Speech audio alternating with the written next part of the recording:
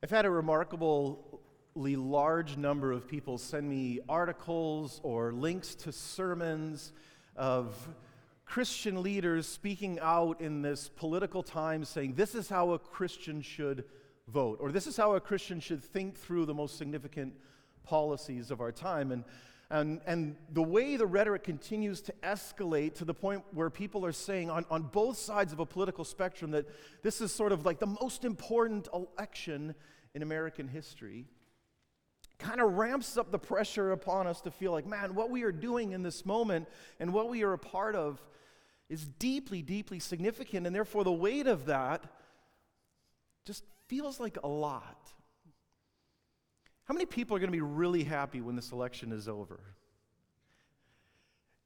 Well, not only are we going to get regular commercials back on television, which I oddly miss, but I'm hoping that as we start looking forward to the other side, right, when the smoke screen of a global biological pandemic starts to shift, and when we're not as politically tense right now as a nation and as a people, as a culture, as we are, I keep thinking about what's on the other side. Like, what happened to us in this season? So I do want to tell you this morning how a Christian should vote. I think a Christian should vote with a ballot held loosely in one hand and a Bible held firmly in the other. The political processes of our world are worthy of redemption and the application of all of the Christian principles that are taught to us in the Gospels and the timeless truths of Scripture. And we're going to have divergent opinions even on how that gets played out, even by those in this room. But more importantly than what happens in a ballot booth next Tuesday is what happens in the heart of every follower of Jesus the next morning. One of the candidates who was running for the President of the United States stood on the stage and promised that Christianity would have power. It doesn't really matter who it was. It could have been any of them. Because the promise is always that, right? You'll have power, you'll get what you want when you get me. What's interesting about this approach, though, is that we already had power. I think often we're blind to how much authority and power we truly have as followers of Jesus. Scriptures remind us of this again and again and again. In fact, this was actually the first lie in the Garden of Eden, right? The evil one says, if you take this, you will actually become more like God. And the reality is they already were. And that when they participated in sin and tried to grab power for themselves, they actually became less human, less image-bearing, less God-glorifying.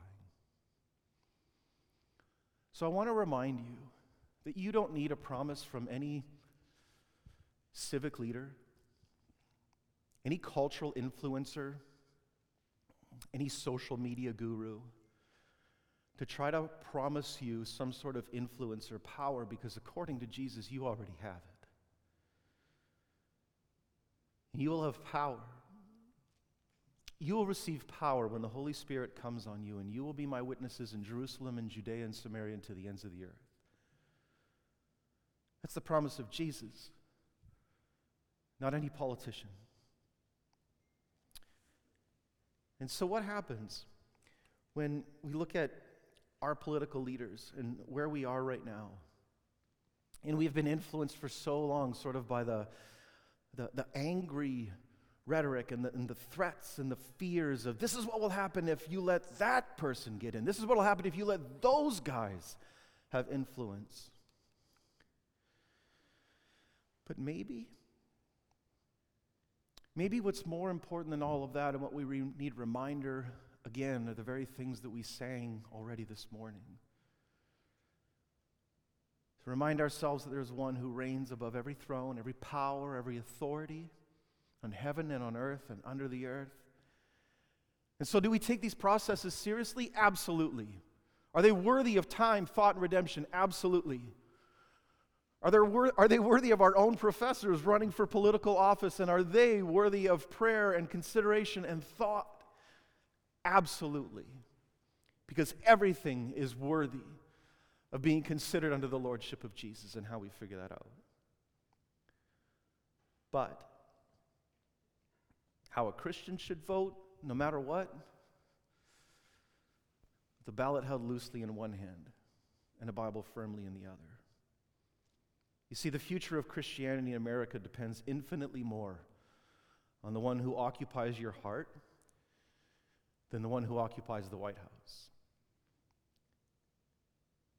And if the church lets itself become too divided in difficult or anxious or tense times, how do we come back on the other side and demonstrate a unity to a world that's fractured?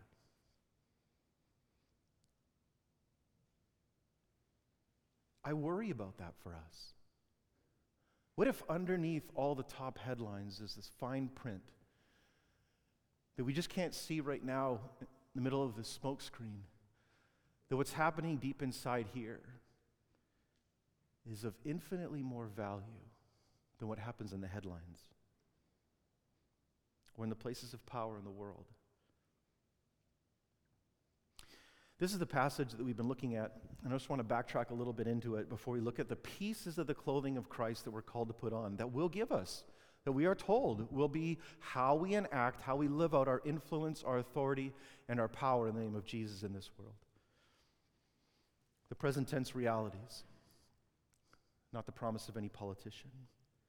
Since then, you have been raised with Christ. Set your hearts on things above, because that's where Christ is.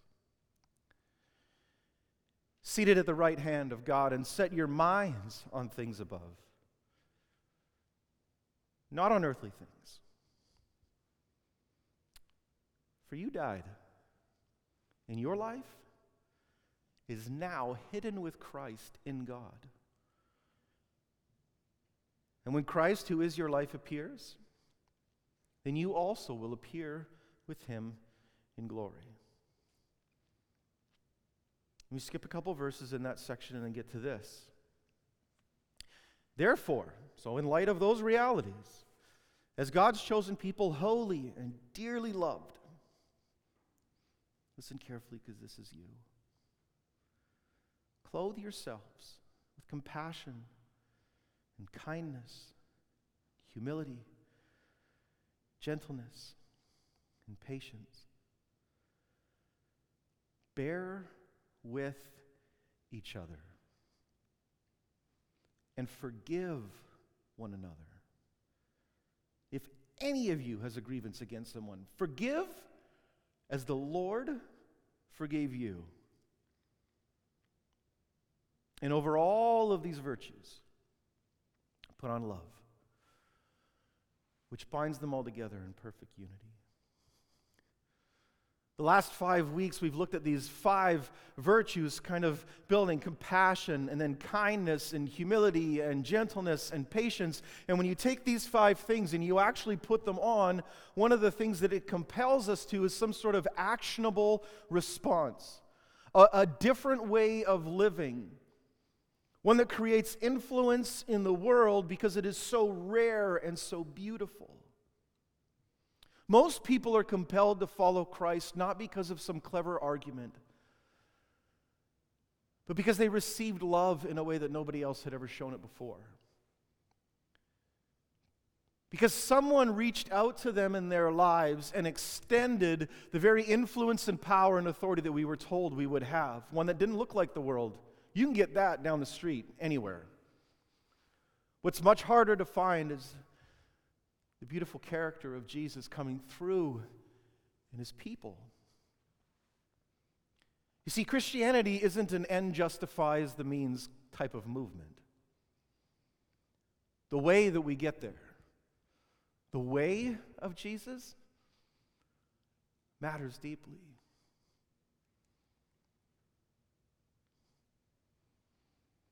These actionable results play out in this passage as we start to see what happens when all 5 of these virtues get combined to now demand some sort of response in our life. And one of the things is that when they're enacted and they become the glue that holds a community of believers together, that hold Jesus in common, they bear with each other.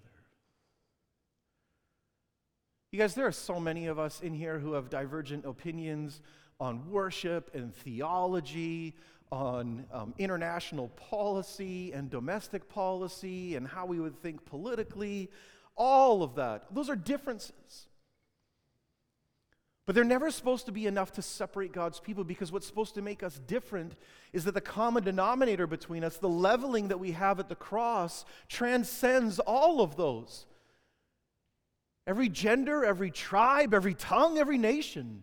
And that's supposed to be different for the world.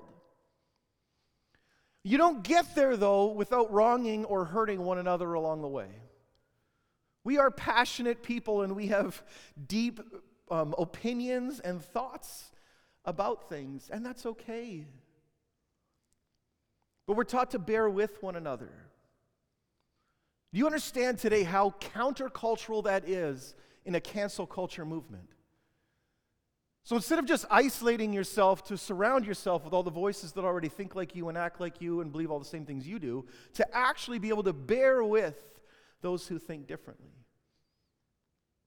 Walsh and Keesmaat, in their commentary on this passage, say that community is possible only where forgiveness is prevalent. That you'll never have genuine community unless you have genuine forgiveness. You see, we won't actually recover as a nation or a culture or a church. And we won't ever establish the kind of influence that is growing back again in the places where we've been planted unless we get this down. When I first started traveling to Liberia and asked people's families the different stories about what they had been through in the war, and to sit in a congregation where someone would testify about how someone in their family killed somebody in their family, and how they were at odds, not just politically, but with lives on the line at the points of machetes and guns. And in Christ Jesus found reconciliation beyond that. As those stories were told, as people came forward in baptism and confessed to atrocities, to realize the level of forgiveness that's possible in Jesus makes you feel like we're just dabbling around in the shallow end of the pool of grace, doesn't it? There is so much more forgiveness available to us in Christ, not only for ourselves, but in extension to one another. You guys, I'm more worried about us not recovering from this moment and not being able to forgive one another and move forward in unity than I am any specific political leader winning next Tuesday. Because if that's the case, we will have all lost already. Bear with each other. You know, we need to be able to follow, okay? As we follow Jesus, we need to be able to put up with circumstances and with people that we don't think we can stand. I mean, let's be honest. We kind of entered into this 2020 a little bit spiritually lethargic. We're kind of like couch potato Christians. We really haven't been tested in our faith in the same way, and part of this test is revealing a little bit of what's underneath as we go through a difficult cultural moment, as we go through individual personal hardships. And each one of you has those on top of all the big, broad, sweeping things I talk about. But it's the hardest people, and it's the toughest circumstances that are going to grow us the most. But only if we let them. Only if we let them.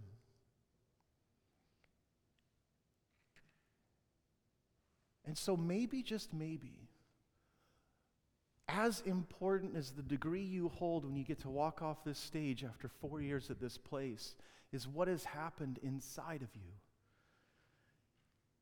I often talk with others on this campus about, I think there's a co-curricular curriculum. Like, I think there's a process of learning that needs to happen when you fight with a roommate about dishes. When you go through a breakup with somebody, but treat them with dignity and respect. When you switch from one group of friends to another, when you need to resolve a conflict when it's time to sign up for rooming and everybody's worried they're going to leave somebody else out and somebody's worried about hurting somebody else's feelings, like what happens in those spaces and in those times is as important as what happens on your transcript. And maybe at times even more so. The necessity of faith formation inside Christian community is vital for us to becoming who we need to be, and spiritual muscles in that are only ever exercised when they are tested.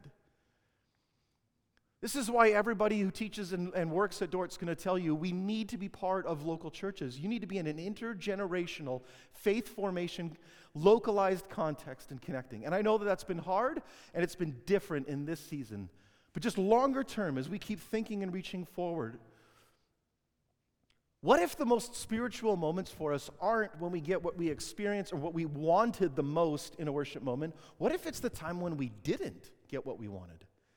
What if there's actually more spiritual growth happening in us by not getting what we want and learning to still love and appreciate the blessing that is for somebody else than us actually getting what our consumeristic, branded version of faith at times has taught us to demand?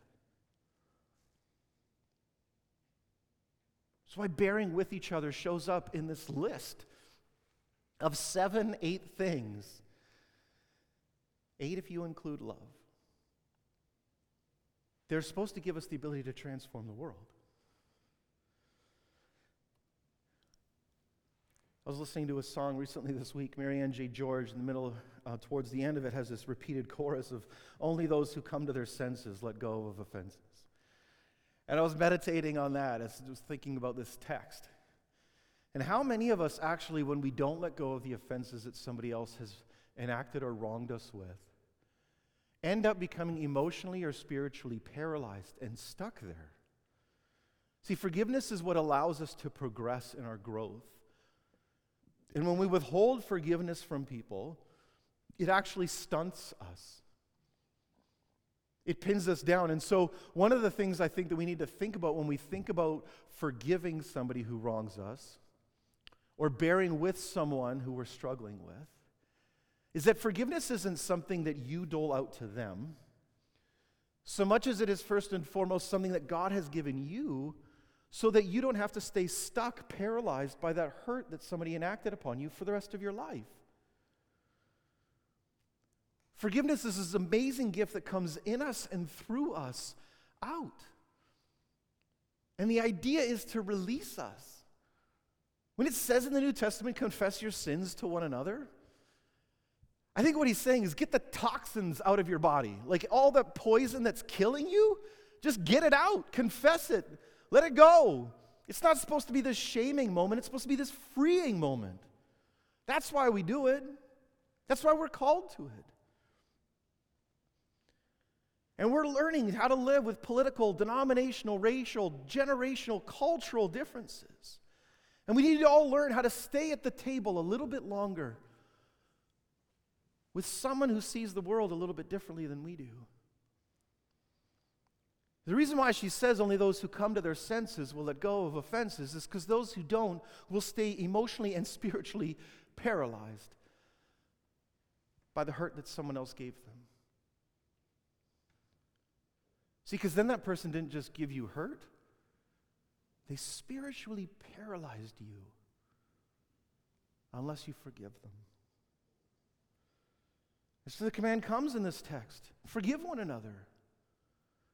And I know that we don't want to do, we feel as though that when someone has wronged us or hurt us, that the last power we potentially have left within us is to offer that person forgiveness. So we want to hold on to that. We feel like when everything else has been taken from us, when we have been hurt, when we have been wrong, when someone has said something that has been destructive to our character, to our confidence, we don't want to let that go because we feel like they took from us, and this is the one thing I got left is I am not forgiving you for that. And Scripture teaches us so clearly that now you've actually compounded the hurt when we refuse forgiveness of others. Because now we will hit a ceiling that our growth can't go past. We will be held in and not become what God has designed and created us to be. Forgive one another. One of Jesus' most deepest teachings on this comes in this parable. And we'll close with this. And Peter came to Jesus and asked, Lord, how many times shall I forgive my brother or sister who sins against me? Up to 7 times? Jesus answered, I tell you, not 7 times, but 77 times. Also translated 70 times 7 times. Therefore, the kingdom of heaven is like a king who wanted to settle accounts with his servants. And as he began to the settlement, a man who owed him 10,000 bags of gold was brought to him. Since he was not able to pay, the master ordered that he and his wife and his children and all that he had be sold to repay the debt. At this, the servant fell on his knees before him. Be patient with me, he begged, and I will pay back everything. The servant's master took pity on him, canceled the debt, and let him go. But when that servant went out, he found one of his fellow servants who owed him 100 silver coins. He grabbed him and began to choke him. Pay back what you owe me, he demanded. His fellow servant fell on his knees and begged him, be patient with me and I will pay it back. Notice the exact same wording that he himself pleaded with before. But he refused. Instead, he went off and had the man thrown into prison until he could pay the debt. When the other servants saw what had happened, they were outraged and went and told their master everything that had happened. Then the master called the servant in. You wicked servant, he said. I canceled all that debt of yours because you begged me to. Shouldn't you have had mercy on your fellow servant just as I had on you?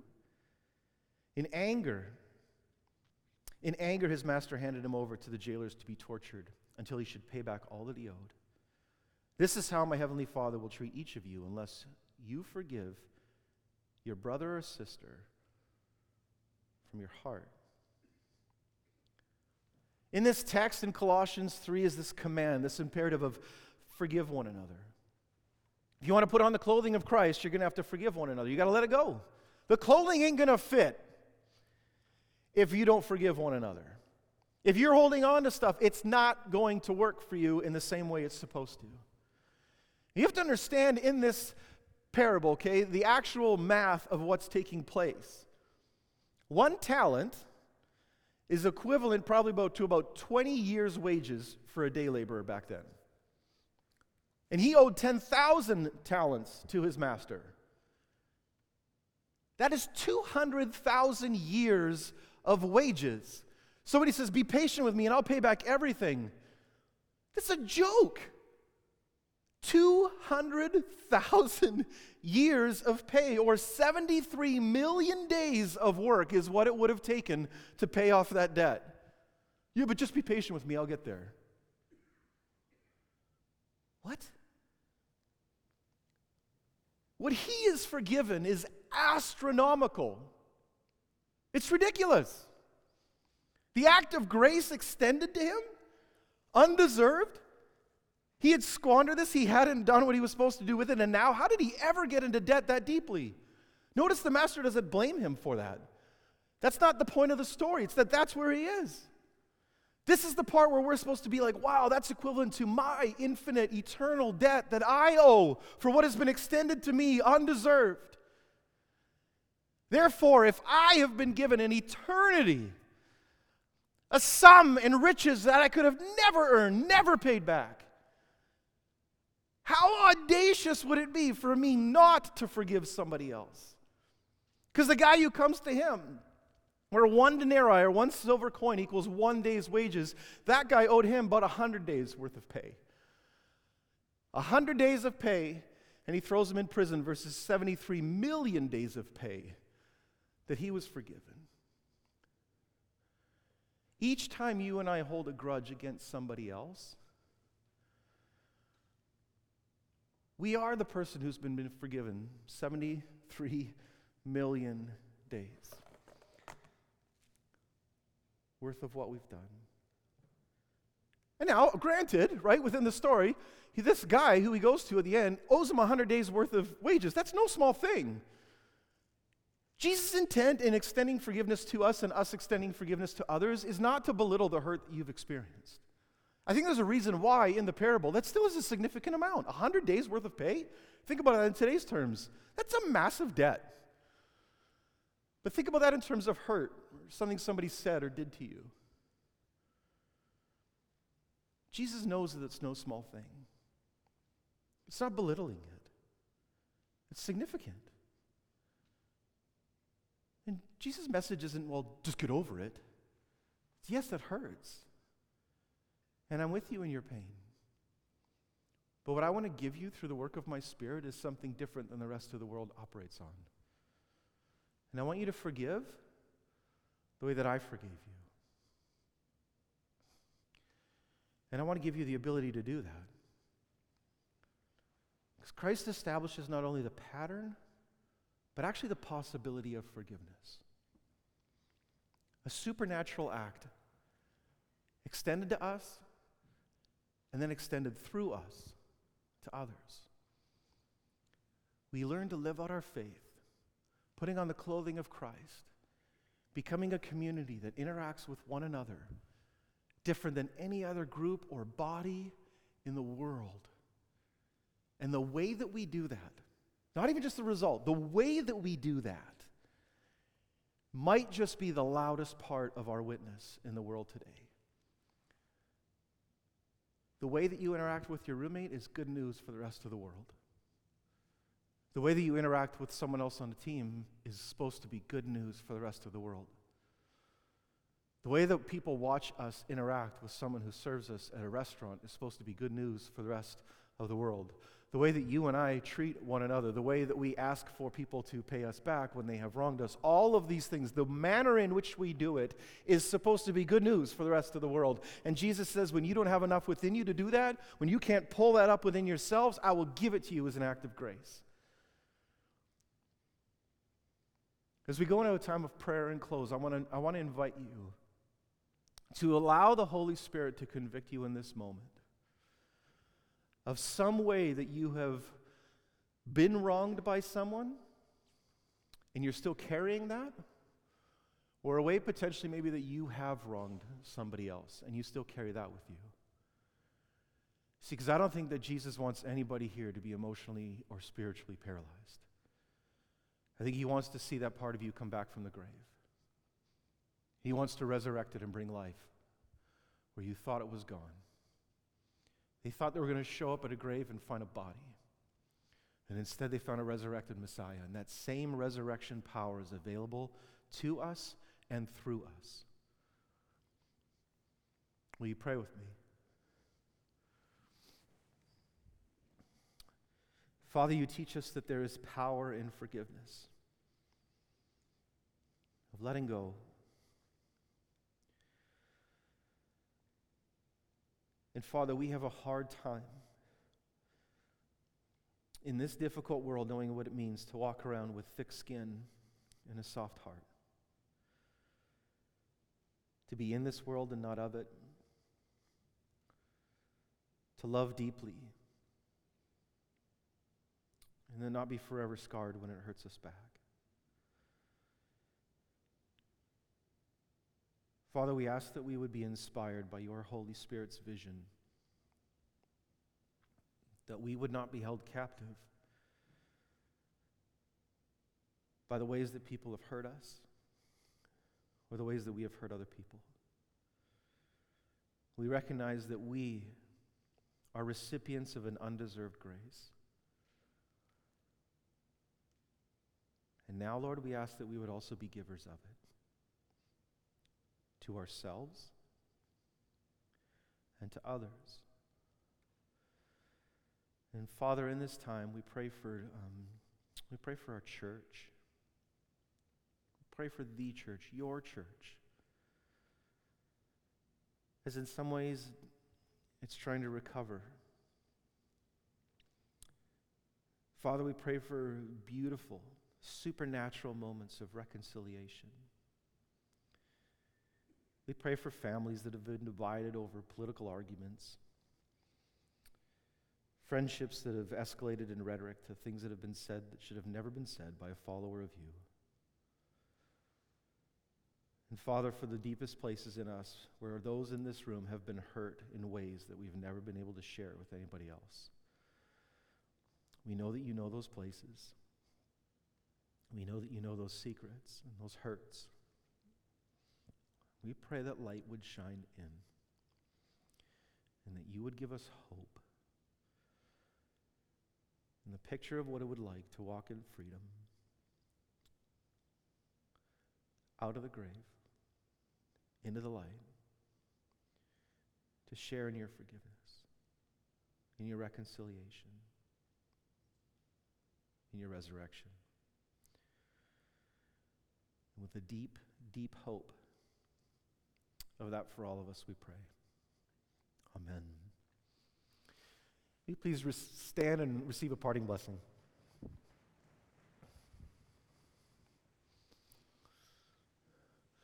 Brothers and sisters in Christ, may you go out into this day, into your relationships, and into the wider world around. And may your passion and love for Jesus shine through in the things that you do, in the smallest of acts to one another, and the biggest of pressures that you face this week. May you be good news for a world longing for it right now so deeply. Be compassionate, patient, humble, kind, bearing, and forgiving. In Jesus' name, amen. Have a great day, you guys.